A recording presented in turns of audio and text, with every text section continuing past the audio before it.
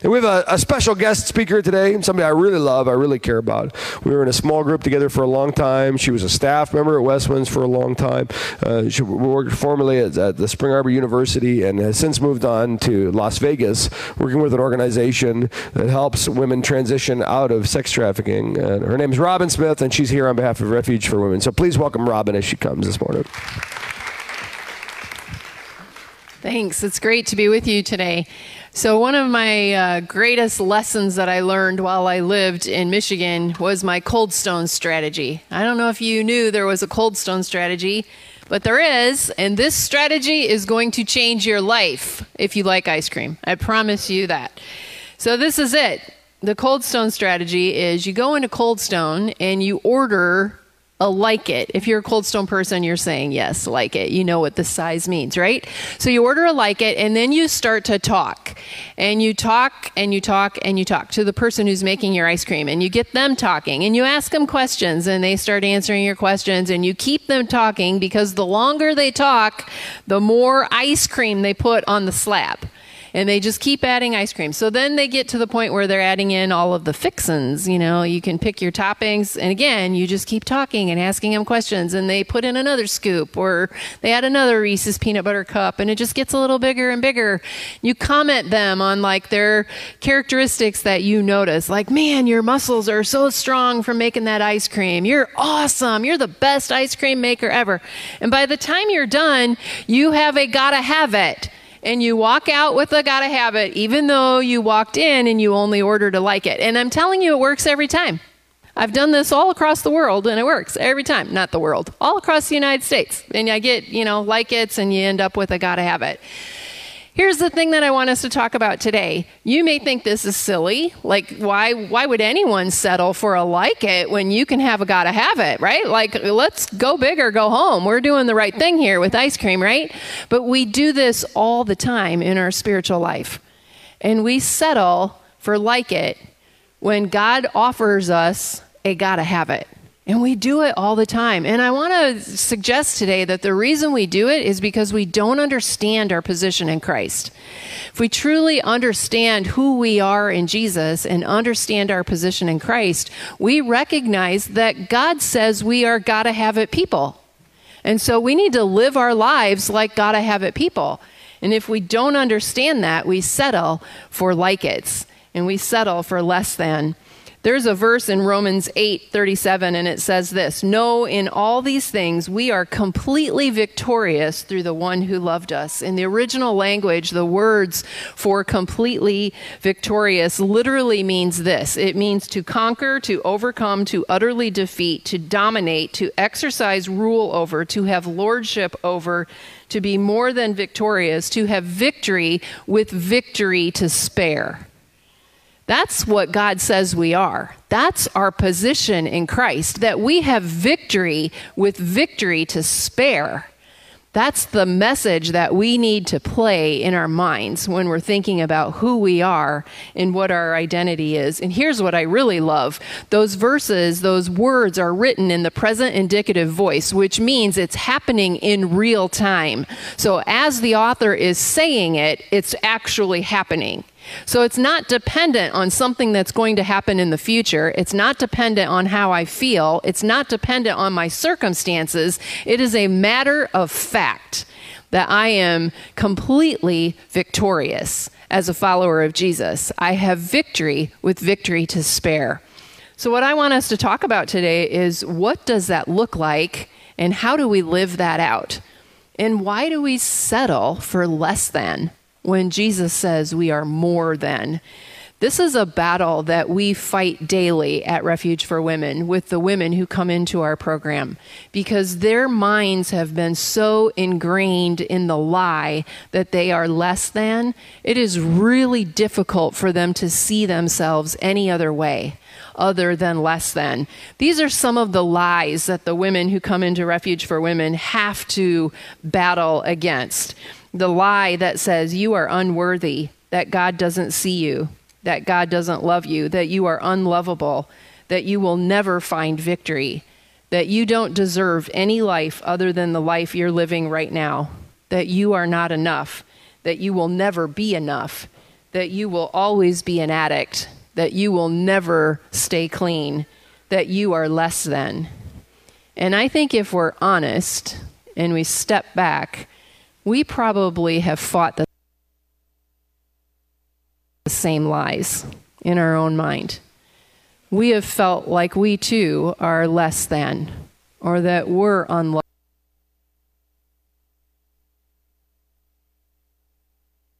unlovable, or that we will never be enough, or that we will never be able to have victory over something that we're facing in our life. We are not that different from the women who come to Refuge for Women. And I want to challenge us today, because listening to the wrong voice in our head, listening to the wrong story, can be really dangerous for us as followers of Jesus, because it affects the way we live our life. It affects how we walk. When we listen to the wrong story, when we take our identity from the lie that says our feelings dictate who we are, or our circumstances dictate who we are, we find ourselves living a life that is less than. Definitely not victory with victory to spare. And that's not the way that God has designed for us to live. So none of us are superheroes. None of us feel like we're victorious all the time. There's nothing wrong with not feeling victorious. The wrong comes in when we start to live as if we're defeated, and when we live as if we are less than, because that's not who God says we are as followers of Jesus.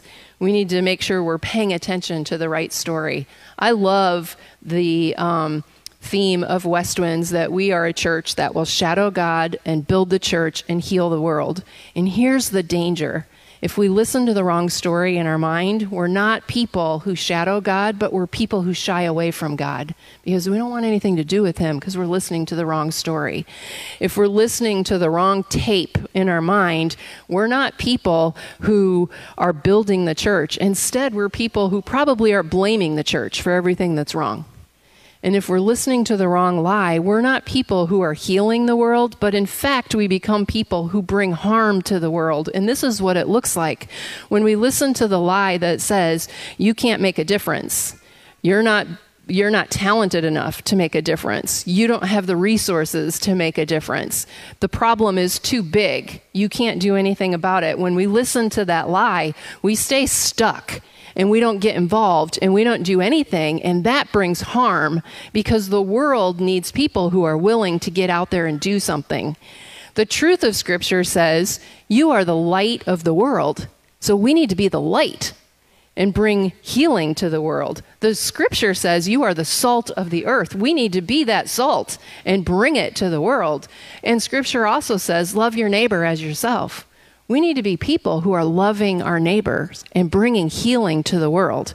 And to do anything less than that brings harm. The truth in this industry that I work in is that the sex industry is a $100 billion industry annually. $100 billion. In Las Vegas, it's estimated that there are 10,000 women daily involved in life of the sex industry.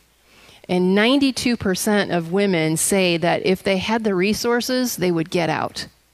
But they don't feel like they have the skill or the resources that they would need to be successful outside of the sex industry. 92% of women involved in the sex industry don't want to be involved in the sex industry.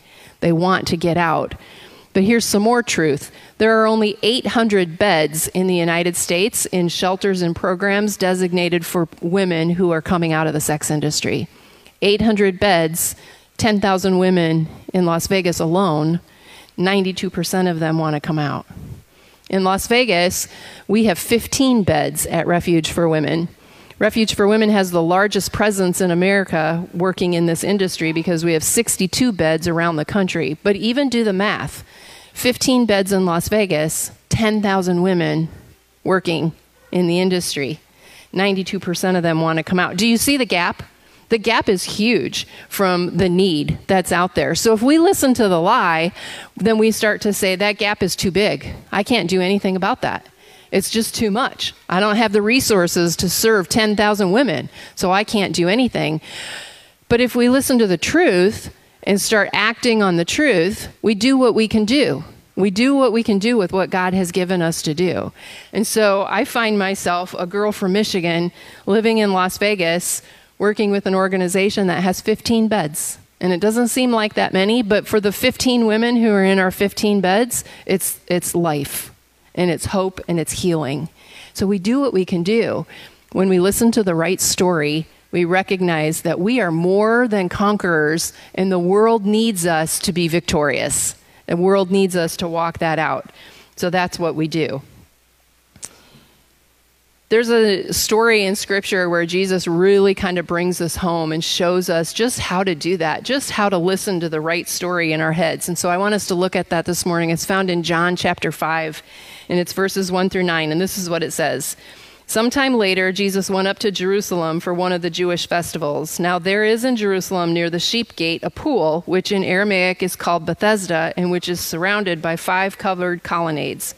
Here a great number of disabled people used to lie, the blind, the lame, the paralyzed.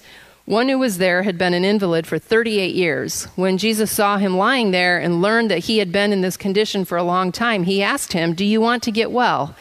"Sir," the invalid replied, "I have no one to help me into the pool when the water is stirred. While I'm trying to get in, someone else goes down ahead of me." Then Jesus said to him, "Get up, pick up your mat, and walk." At once the man was cured. He picked up his mat and walked. So I want us to pay attention to 2 things in this story. And these are 2 of the life skills that we teach the women at Refuge, because it's so important if we are going to be victorious people and if we are going to live from a position of victory. The first thing is the blind man, or the lame man who was lying on his mat for 38 years, look at who he was surrounded by. He surrounded himself with people who were blind, who were lame, and paralyzed. Those words in their original language, the word blind means to envelop with smoke, to not see clearly, to be foggy in the mind, to be slow of understanding. The word lame means to slacken, to loosen, to let fall, or to rock back and forth. And the word paralyzed is actually the word that is used for a withering tree that is so dry it produces nothing. So here's the type of people that the man is surrounding himself with. They're blind, they're lame, they're paralyzed. There's no way they can help him, right? That's a lesson that we need to take to heart, and that we teach the women at Refuge, that we have to pay attention to who we allow into our circle, who we allow to speak into our life, because the people that you surround yourself with are going to be the voices that you listen to. That's what's going to be playing in your head. And we have to pay attention to that. We have a guideline at Refuge for Women with the ladies that says that when they come to us, they're allowed to have 4 people on their contact list, and only 4. Those are the people that they can make phone calls to, that they can write letters to, and that they can receive letters to. Now, there's nothing magic about the number 4, but we're teaching them the principle of being selective of who you let into your life, because we have to have boundaries for who we listen to, who's in our inner circle, who we pay attention to. So in the process of them choosing their 4 people, we teach them what that looks like, and we talk about character. What is the character of the people that you surround yourself with? Are these people who are pouring into you, who are encouraging you, who are building you up, or are they people who are sucking life out of you? That's like people that we serve, but that's not people that we put in our inner circle. And we have to pay attention to that if we're going to listen to the right voice. This is so crucially important for women who are coming out of the sex industry, because part of the entrapment in the sex industry is that their ability to make choices has been removed from them. And we want to give that freedom back, and we want to empower them to make healthy, strong choices, especially in the area of relationships. But they have been taught through the sex industry and through their trafficker that they're not smart enough to make a good choice, that they need to just let someone else make all the choices for them. They have no say in who comes in and out of their life in the world of the sex industry. And so we teach them how to get that say back, and how to take, not charge, but take control over the influences that you will allow in your life. And that is so important if we are going to listen to the right tape in our head, and if we are going to walk in victory. Another thing that happens in that story with Jesus and the lame man is in verse 7. And the lame man says, "Someone else always gets down before me." I love the phrase that says, or the quote that says, comparison is the thief of joy. And that is so true in our life. When we find ourselves comparing ourselves to someone else or comparing our situation to somebody else's situation, we always end up less than. We always end up feeling like we are not victorious, or like things didn't go the way that we wanted it to go, or woe is me kind of thing is the take that we walk away from that. And when we expect our victory to look a certain way, and when it doesn't turn out the way that we think, and we define that as defeat, we find ourselves settling for like it living when we should be walking as gotta have it people. And that is another lesson that we teach the women at Refuge all the time. One of our phrases that we say to them all the time is stay in your own lane, because it's so easy to start comparing yourself to somebody else. My healing isn't happening as quickly as somebody else's, so I must be failing. That's something that we combat with them. Or, this thing that I wanted to happen didn't happen for me, so I must be a failure. And we have to fight that. That is a lie that the devil uses to get into your mind, to make you see yourself as less than. And then you don't walk in victory. You start walking in defeat. So to just share with you what this looks like for the women at Refuge, we had a gal who came to us about 3 years ago, and she actually graduated from our program. And when she came into our program, she had zero contact with her 2 children. She had a son who was 18 and a son who was 8 or 9 at the time, and she did not have any contact with them. The oldest son was by his choice. He didn't want anything to do with her because of the lifestyle that she had been living. The youngest son was by the choice of the court system, that she could have no contact with them. And one of her goals as she went through Refuge for Women was she wanted to be reunited and have that relationship restored with her children. That's a great goal. That's a healthy goal to have. And so we started working on that relationship while she was at Refuge, and we made a little bit of progress, and it was slow going, and things started to change a little bit. And by the time she graduated, she was able to have phone calls with her youngest son, and she hadn't had those before. So we looked at that as a win. But a really big win was her oldest son actually flew out to Las Vegas and came to her graduation. And it was the first time they had seen each other face to face in years. That was a huge win, and that really looked and felt like victory. Fast forward 2 months ago, I'm sitting in a coffee shop with this gal, and she's telling me what she's facing today. And her ex-husband had just reached out to her and asked her to relinquish all rights to her youngest son because he just got remarried and his new wife wants to adopt him, and they want to be a family. And she's faced with this incredible decision in front of her. Like, my dream is that my relationship with my son would be restored.